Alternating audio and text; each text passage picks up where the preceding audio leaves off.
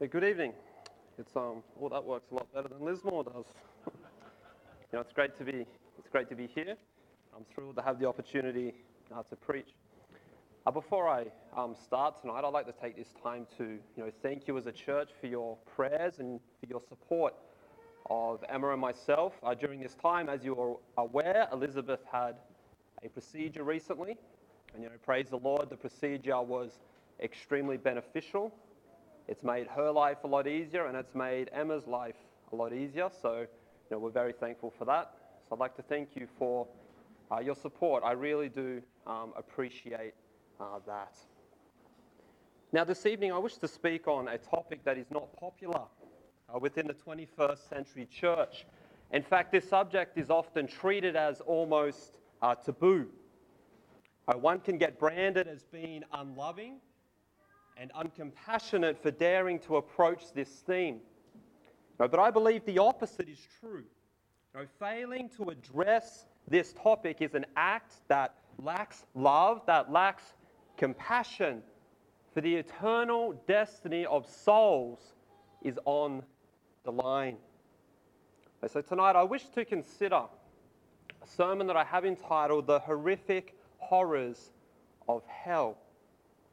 I think it will be beneficial for us to consider this coming into the Christmas season, as it will remind you and I exactly that which we have been saved from. And hopefully it will also stir us to share the gospel. So our text is going to be Luke chapter 16. So please open there if you would.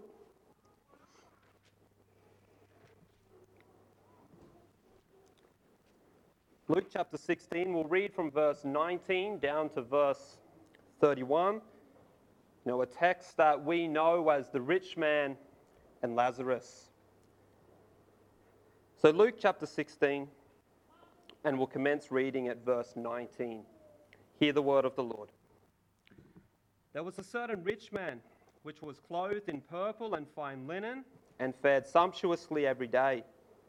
And there was a certain beggar named Lazarus, which was laid at his feet full of sores, and desiring to be fed with the crumbs which fell from the rich man's table. Moreover, the dogs came and licked his sores.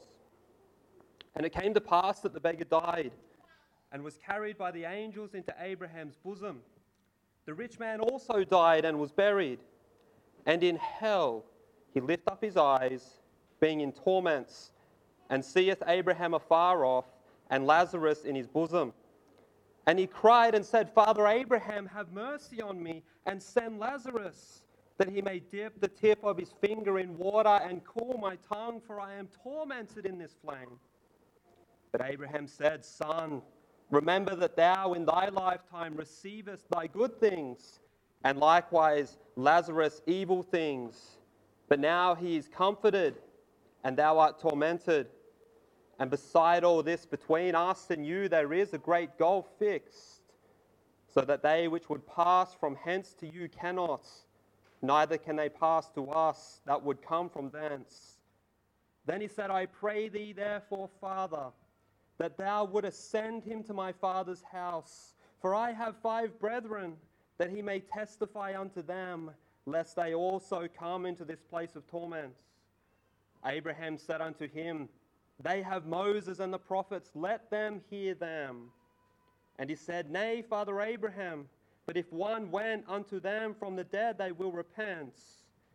But he said unto them, If they hear not Moses and the prophets, neither will they be persuaded, though one rose from the dead. Amen. Let's pray. Father, I do thank you and praise you for this opportunity that we do have to come and meet in this simple way. Father, I thank you for the privilege that I have to preach tonight. And Lord, I do pray that you help me. Father, I am ever reliant upon you. And I do pray this evening that you would help each and every one of us to have soft hearts and to be willing to apply the message that you have for each and every one of us this evening. I ask this in Jesus' name and for his sake. Amen. In my preparation for this sermon, I researched varying surveys from Australia, the US, and the UK to determine what people thought about hell. Now, in the US, 60% believe there is a hell. In Australia, that drops significantly to around 40%, and the UK fits somewhere in between.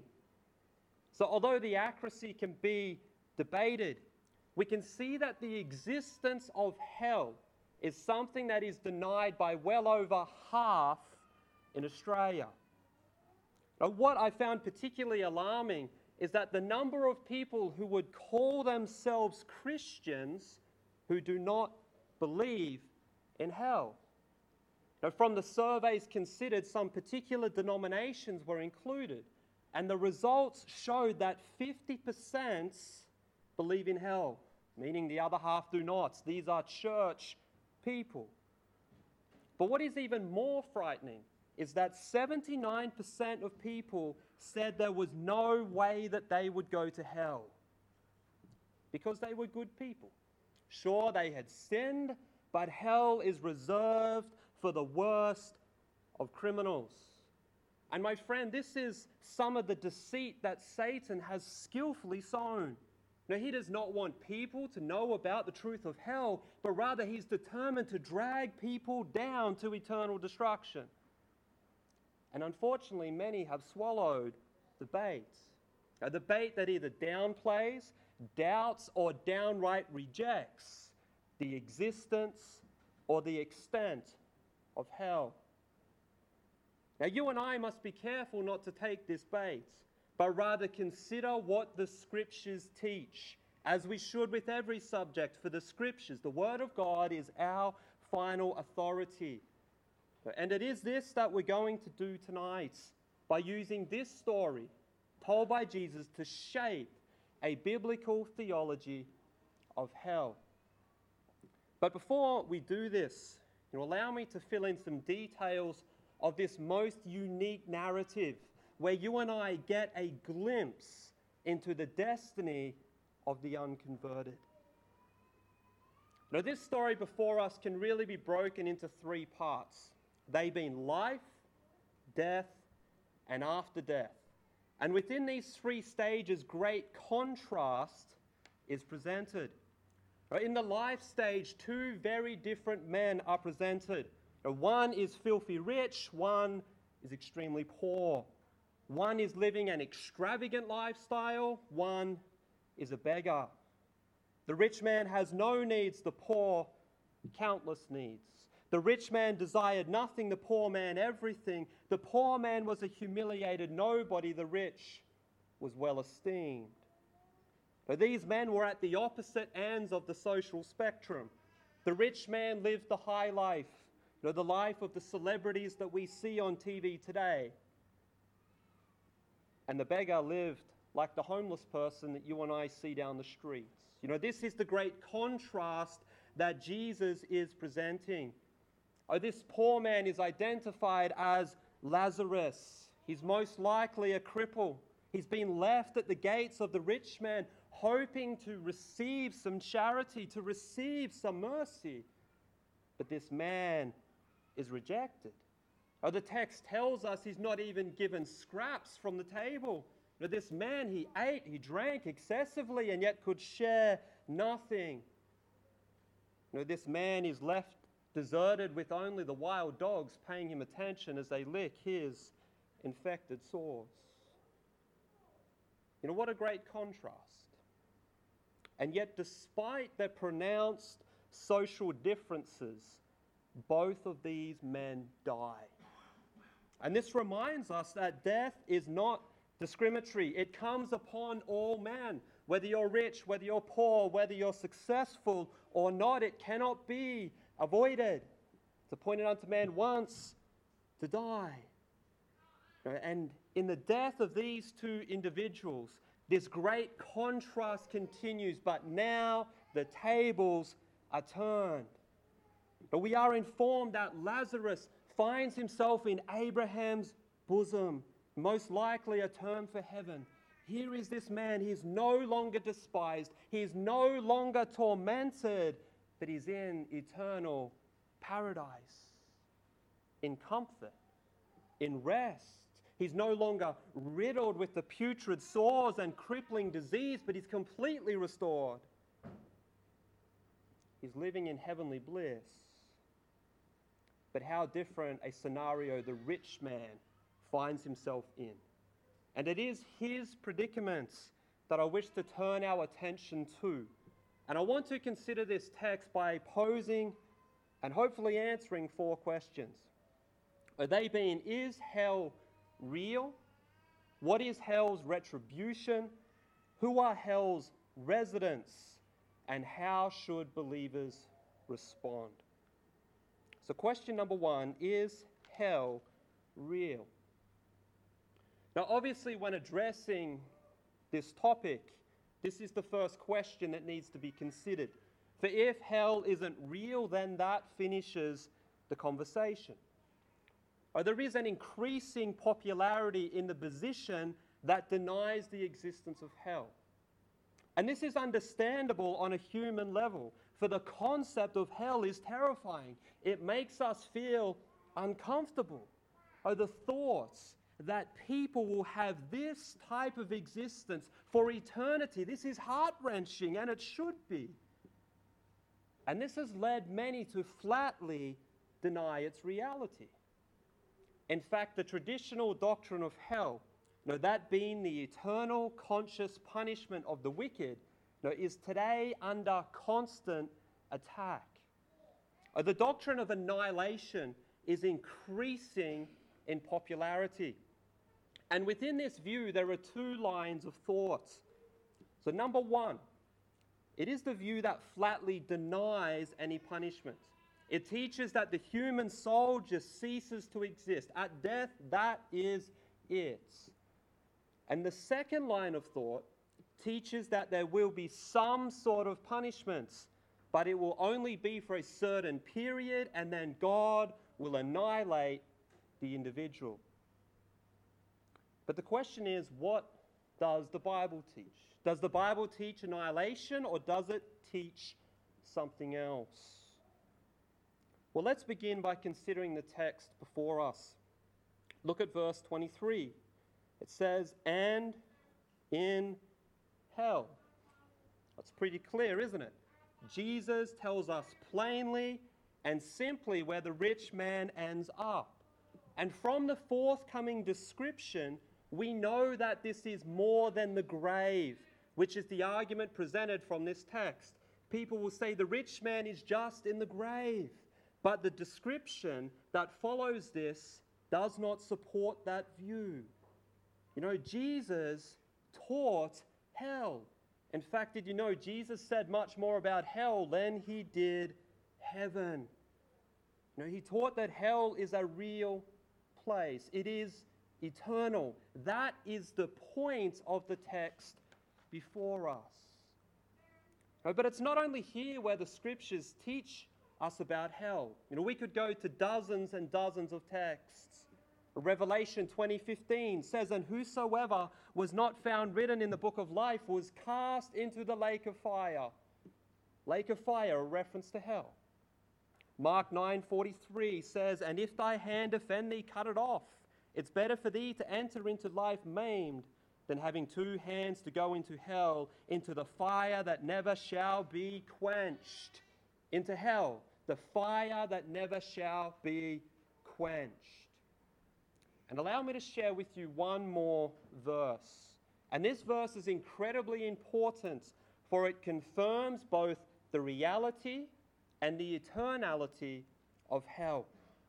So turn with me, if you would, to Matthew 25, and I want to read just verse 46.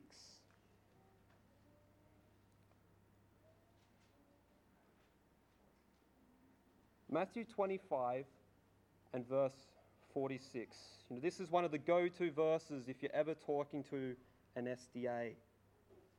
It says, and these shall go away into everlasting punishments, but the righteous into life eternal. So once again, Jesus unambiguously declares the reality of hell, here calling it punishment. But I want to point out 2 things from this verse. Notice that Jesus presents heaven and hell together. He speaks of everlasting punishment and life eternal. So if one wants to teach heaven, then one also has to teach hell. They rise and they fall together. You can't have one and not the other. And notice also that the punishment is described as everlasting and the life is described as eternal. And my friend, this is the exact same Greek word. So if hell is not eternal, then neither is heaven. Did you get that? If heaven is real and eternal, then so is hell. Hell is as real as heaven and will last as long as heaven lasts. The scriptures clearly teach the reality and the eternality of hell. But there are also further theological reasons that demand hell. And unfortunately, time restricts us from going into any great detail. But allow me to give them to you quickly. And I have 5. So number 1, God's character demands hell. Now, God is a holy God. What this means is that he cannot look upon sin. He is pure. He is completely separate from it. God is also righteous. God is just, meaning he must punish sin. God cannot be holy, he cannot be righteous, he cannot be just if there is no hell. If there is no hell, God is not who he tells us who he is in the scriptures, and that is a big problem. Number 2, the cross demands hell. Now, why the cross? Why the excruciating agony if there is no hell? As one author put it, Christ's death is robbed of its eternal significance unless there is a hellish eternal destiny from which sinful souls needed to be delivered. And number 3, human wickedness demands hell. When we sin against an eternal and an infinite God. And hence the only just punishment is one that is infinite and one that is eternal. Number 4, justice demands hell. Quite often justice is not served on our earth, is it? But it will be carried out in hell. There will be varying degrees of torment according to the teaching of Christ in Matthew 11:24, meaning that justice will be served. And number 5, God's glory demands hell. Although this may sound harsh, hell will bring God great glory. Punishing evil amplifies his justice and his righteousness, and it magnifies his great mercy and grace towards redeemed sinners because we don't get what we deserve. Now, my friend, hell is real. It exists and it's eternal. That is the testimony of the story before us, and this is the consistent witness of Scripture. So don't believe the lies of Satan.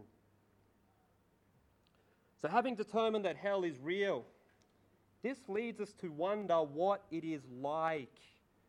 And this is the second question. What is hell's retribution? Hell is God pouring out his just and righteous wrath. Think about that for a moment. That is a terrifying reality, isn't it?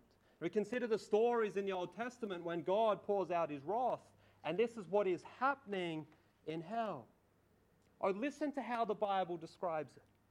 A lake of fire, a pit of darkness, bonds and chains, unending torment, everlasting destruction, weeping, gnashing of teeth, unquenchable thirst, no rest, day or night, burning sulfur, condemnation, damnation, separation from God. My friend, what a devastating description that is. And yet that is the destiny of the vast majority. And this is where the rich man found himself in the account before us. And this portion of Scripture is very instructive in helping us to fathom the horrors of hell. Once again in verse 23, it says, he lift up his eyes. This is an affirmation of his consciousness. He knew what was happening. This was not just a state of mind, but what he was enduring was literal. He could feel the physical, the mental, and the emotional anguish. He was aware. He was perceptive. And this is true of all in hell. Hell is a conscious existence. No, all in hell will experience consciously. It's not just a state of mind. No, the varying aspects and degrees of punishment for all eternity. Now, my friend, hell is not a light matter. The suffering is extreme. Now, allow me to explain the varying components of the suffering experienced. And this will highlight the magnitude of the horrors of hell. Now, there will be physical suffering. And this is probably the first aspect we think of. Notice the rich man, verse 23, says that he is in torments. The torments is a plural word, meaning he is inflicted with different things that cause great physical pain. This particular Greek word translated torment was used in two ways, and both are instructive. It was used firstly to describe the torture rack. And this was basically a piece of equipment where one would be bound and one would be interrogated. And if you did not give the right answers, you would be stretched until your limbs are ripped off your body. Obviously, this causes great pain. And it's this idea that is used in describing hell. The other way this word was used was describing the method to test and purify gold. And this particular process included the use of extreme heat. And hence, it's used to describe the eternal fire, the devastating fire that all will endure in hell. Now, within verse 24, we have the rich man pleading with Abraham, pleading to send Lazarus with just one drop of water to momentarily bring him some relief from his unquenchable thirst and from the extreme heat that he is experiencing. Now imagine such an intense thirst, such a strong desire to receive such insignificant relief, and yet knowing this relief will never come. Oh, how brutal. How devastating. My friend, the physical suffering of hell will affect all of the senses. You know that stinging feeling in your eyes when smoke from a fire smacks you in the face? Well, imagine that sting in the eternal fire. Now, imagine the great stench of the sulfur, which when under heat is believed to smell like an extreme case of rotten eggs. Now imagine the crying, the wailing, the screams that one will hear. One can only imagine the dryness of the throats, the smoke in the mouth, and the pain that must be experienced by the sense of touch is simply unimaginable. Compound all that with the fact that there is no rest day or night. That is the physical suffering of hell. Imagine the most excruciating physical pain you have ever felt in your life. Imagine possessing that forever. And that is but a small taste of the torment of hell. But it doesn't stop there. There is also mental and emotional anguish. In verse 27, to the end of the chapter, the rich man begs Abraham to send Lazarus back in order to warn his brothers about hell. And this teaches us another aspect of the suffering.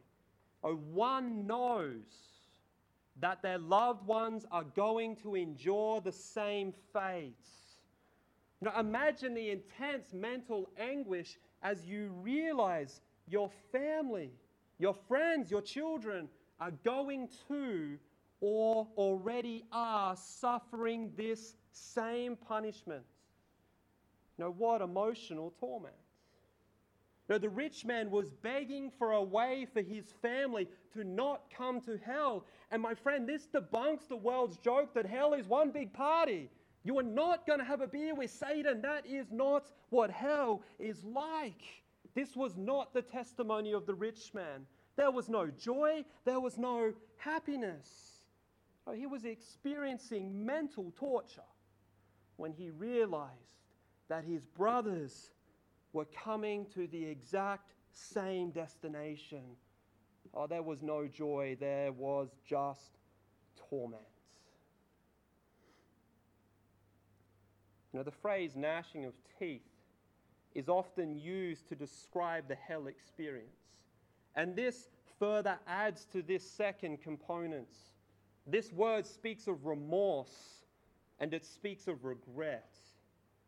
Imagine an eternal feeling of gripping regret. A remorse can crush a man in this life. How greater will those feelings and pressures that it produces in everlasting chains?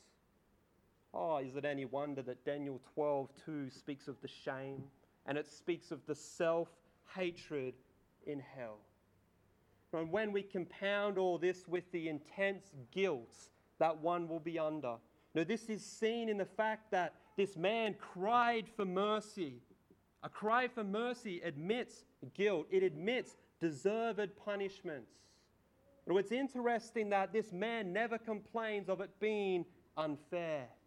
He knows that it's fair. His conscience informs him that this is more than fair. Put all of this together, and the mental and the emotional pain is incomprehensible. And it's this that one will experience forever. The third component of suffering is that one is still a sinner. I don't know about you, but the thing I am looking forward to in heaven is seeing Jesus and not being a sinner anymore. This isn't the case in hell. We see this before us, not once, but twice. The rich man asks Abraham to send Lazarus. Who does this man think he is to make such a request? That Lazarus should be sent from heaven to meet his needs. But this rich man still thinks he is more important than Lazarus. He still thinks that he is superior. He is still self-centered. He is still selfish. He has not changed. He is still a sinner. And this teaches us some important truths about hell. Firstly, it teaches us that hell is not remedial. And what that means is the punishment doesn't improve or cure the sinner. There's no such thing as someone is in hell for 100 years, the punishment then cures them. As one author said, hell is not a hospital for the sick, but a prison for the condemned. The fact this man hasn't changed also shows us that those who reject God in this life don't suddenly desire to love, to serve, and to glorify Him once they are in hell. When one is in hell, they still hate God. They are still in sin. And this is one of the reasons that hell will continue forever, because the sinful attitudes will last forever. Imagine being enslaved in sin for all eternity, being engulfed with hatred and bitterness forever. That is the reality of hell. The fourth and final component is separation from God. And this is the greatest punishment of hell. to be eternally separated from God, to be banished from the presence of Christ, to experience the greatest divorce, not being able to do that which we were created for, that being fellowship, worship, and bringing glory to God. My friend, all of that is forfeited. One is God forsaken for eternity. It is all this that is the punishment of hell. This is incomprehensible suffering in every aspect. What makes this even worse? What makes this even more devastating is the fact there is no hope in hell. None whatsoever. And when we struggle in life, when everything goes wrong, there is always some sort of hope. Even if it's minute, there is always some light at the end of that tunnel. In hell, that doesn't exist. There is no hope of a second chance. Verse 26 makes this more than clear. It speaks of a great gulf or a great chasm between heaven and hell. And this chasm cannot be crossed. No one from hell can go to heaven. No one from heaven can go to hell. And once you are there, there is no chance to leave, which, as an aside, destroys the Catholic teaching of purgatory. Death permanently fixes everyone's destiny, whether in hell or in heaven. And the fact that hell is eternal ensures that there is no hope. But this torment continues day and night. There's no ending. I read this illustration. Imagine all the sand in this world was gathered into one big pile. And once a year, a bird came and picked up just one grain. Now, this would take billions of years to complete, but at least there would be some minute glimmer of hope. Hell doesn't have that. May we grasp just a little the true horror of hell. We are so moved when we witness suffering on this earth. When we see starving children or we see a city has been wiped out, we are moved, and that is a good thing. But my friend, hell is magnified beyond any suffering on this earth, beyond our comprehension. How much more should you and I be moved? Oh, may the reality, may the severity of hell's retribution strike deep into our hearts. And may we make sure that we will not be there. Which leads to the third question: who are hell's residents? Who goes to hell? Who will be subjected to the eternal wrath of God? And it's here where many go wrong. How many think that they are a good person and hence they will not go to hell? But that is simply not true. How many think that God will save all people because He is a God of love? But that too is not true. Now, the question we need to answer is who goes to hell? Or we could word it differently: what sends one to hell? In the text before us, it's clear the rich man is in hell. The question is, why? We must understand firstly that he wasn't in hell because he was rich. Riches in of themselves do not send one to hell. Because Abraham in this story was one of the richest men that have ever lived, and he was in heaven. So if it wasn't because he was rich, what was it? I want you to notice in the dialogue between Abraham and the rich man, when he's pleading for Lazarus to be sent back to his brothers, for he thought that if they would see one who had been raised from the dead, they would repent. Verse 30. So here we're introduced to the concept of repentance. But Abraham also goes on to explain that this miracle of one coming back would not work. And we know this is true. Do you remember? Jesus Christ raised another Lazarus from the dead, didn't he? And what was the result? The Pharisees wanted to kill him. So that wouldn't work. But what Abraham says is very instructive. He says they have Moses and they have the prophets. These were the scriptures of that time, and they were to listen to them. And this would prevent them from going to hell. So from this we can make the deduction that something within the scriptures sheds light on who will be in hell and how one can avoid it. The Bible makes it more than clear that we are all sinners. All humanity has sinned. Romans 3 makes this clear.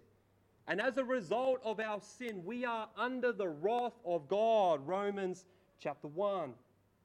All humanity, every single one of us, including you, including me, deserve to spend eternity in hell. For none of us are righteous. None of us are good. We are wicked. We're depraved. We are rebellious in our natural states. All mankind is hell-bound because we've sinned against a holy God, a God who must punish sin. We are all destined for eternal damnation. That's what each and every one of us deserve. And yet, God in His matchless grace, His infinite mercy, His magnificent love, provided a way for us to be saved from the eternal punishment that we all deserve. The Bible tells us of the glorious gospel message where God the Father sent His one and only Son to this world to rescue sinners, of whom we are chief. Jesus Christ came down, taking upon Himself humanity. John 1:14, the Word became flesh and dwelt among us. What a magnificent statement. And this, my friend, is the Christmas story. Don't forget that. And this one, fully God, fully man, came and lived the perfect life that we never could. And He died upon that cross in our place. He bore God's wrath. He paid the price. He shed His blood for you and for me. He died for our sin. And yet He rose again on the third day, making salvation possible. And for one to be saved from the eternal punishment that we all deserve, we must repent of our sin and believe on the Lord Jesus Christ, for He and He alone is the way to salvation. God in His grace has revealed the horrors of hell to motivate mankind to repent and embrace the gospel, embrace salvation in Christ. And if one refuses this gift, they will go to be with the rich man. And I plead with you tonight, maybe you're a child and you have never accepted Jesus Christ, make today the day of your salvation. For you do not want to spend eternity in the lake of fire. The final question that I wish to consider by way of application is what should be the believer's response? For we who know Christ and hence will be spared from God's judgment, what effect should the reality and the retribution of hell have on us? Allow me to finish with two thoughts. So number one, hell should increase our love and gratitude for Christ. As we have pondered the horrors of hell, where God's wrath will be poured out, we must not forget that we deserve this. And that if it wasn't for Christ, this would be our eternal destiny. And yet, because of Christ's work on the cross, we have been spared from this. Despite being guilty, despite being completely undeserving, we have been graciously saved.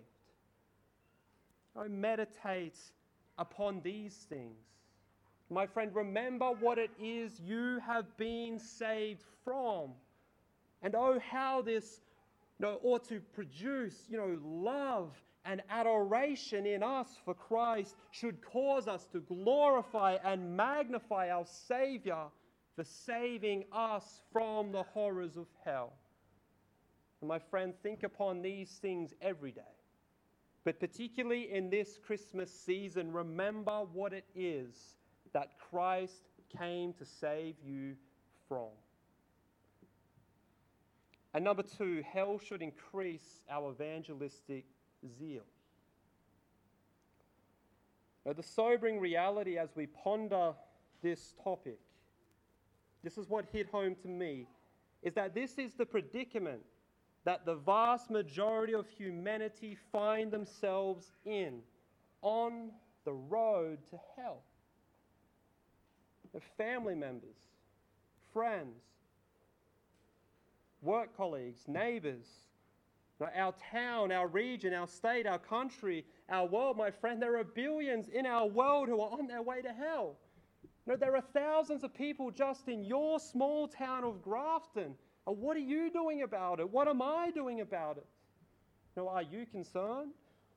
Are you burdened? Do you care for the lost? We ought to. We're commanded to. And yet how often we can go day after day giving this very little thought. May the reality of hell through the work of the Spirit cure us of any evangelistic slothfulness that may be present, of any insensitivity, of any lack of zeal that may be in our hearts, and infuse each and every one of us with a sense of urgency to evangelize the lost.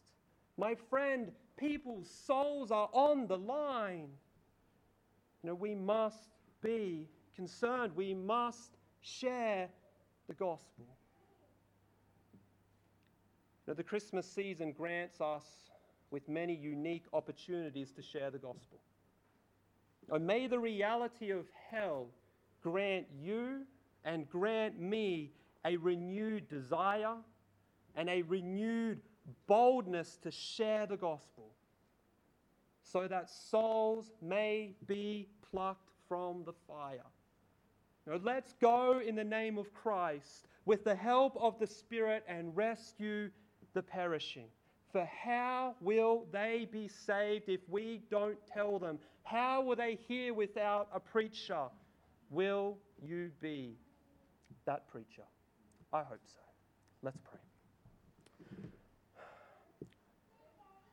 Father, this is, a terrifying reality. But Father, help us as believers to remember that it is real. Hell is a real place, and billions of people are going there. Father, forgive us.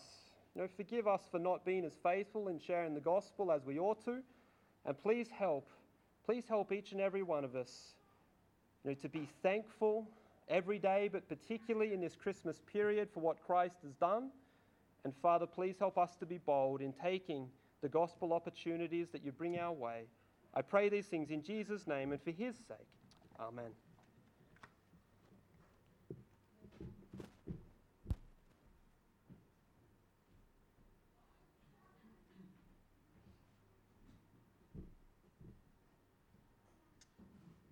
Okay, thanks, Brennan, for that reminder. Okay, we're going to go to prayer this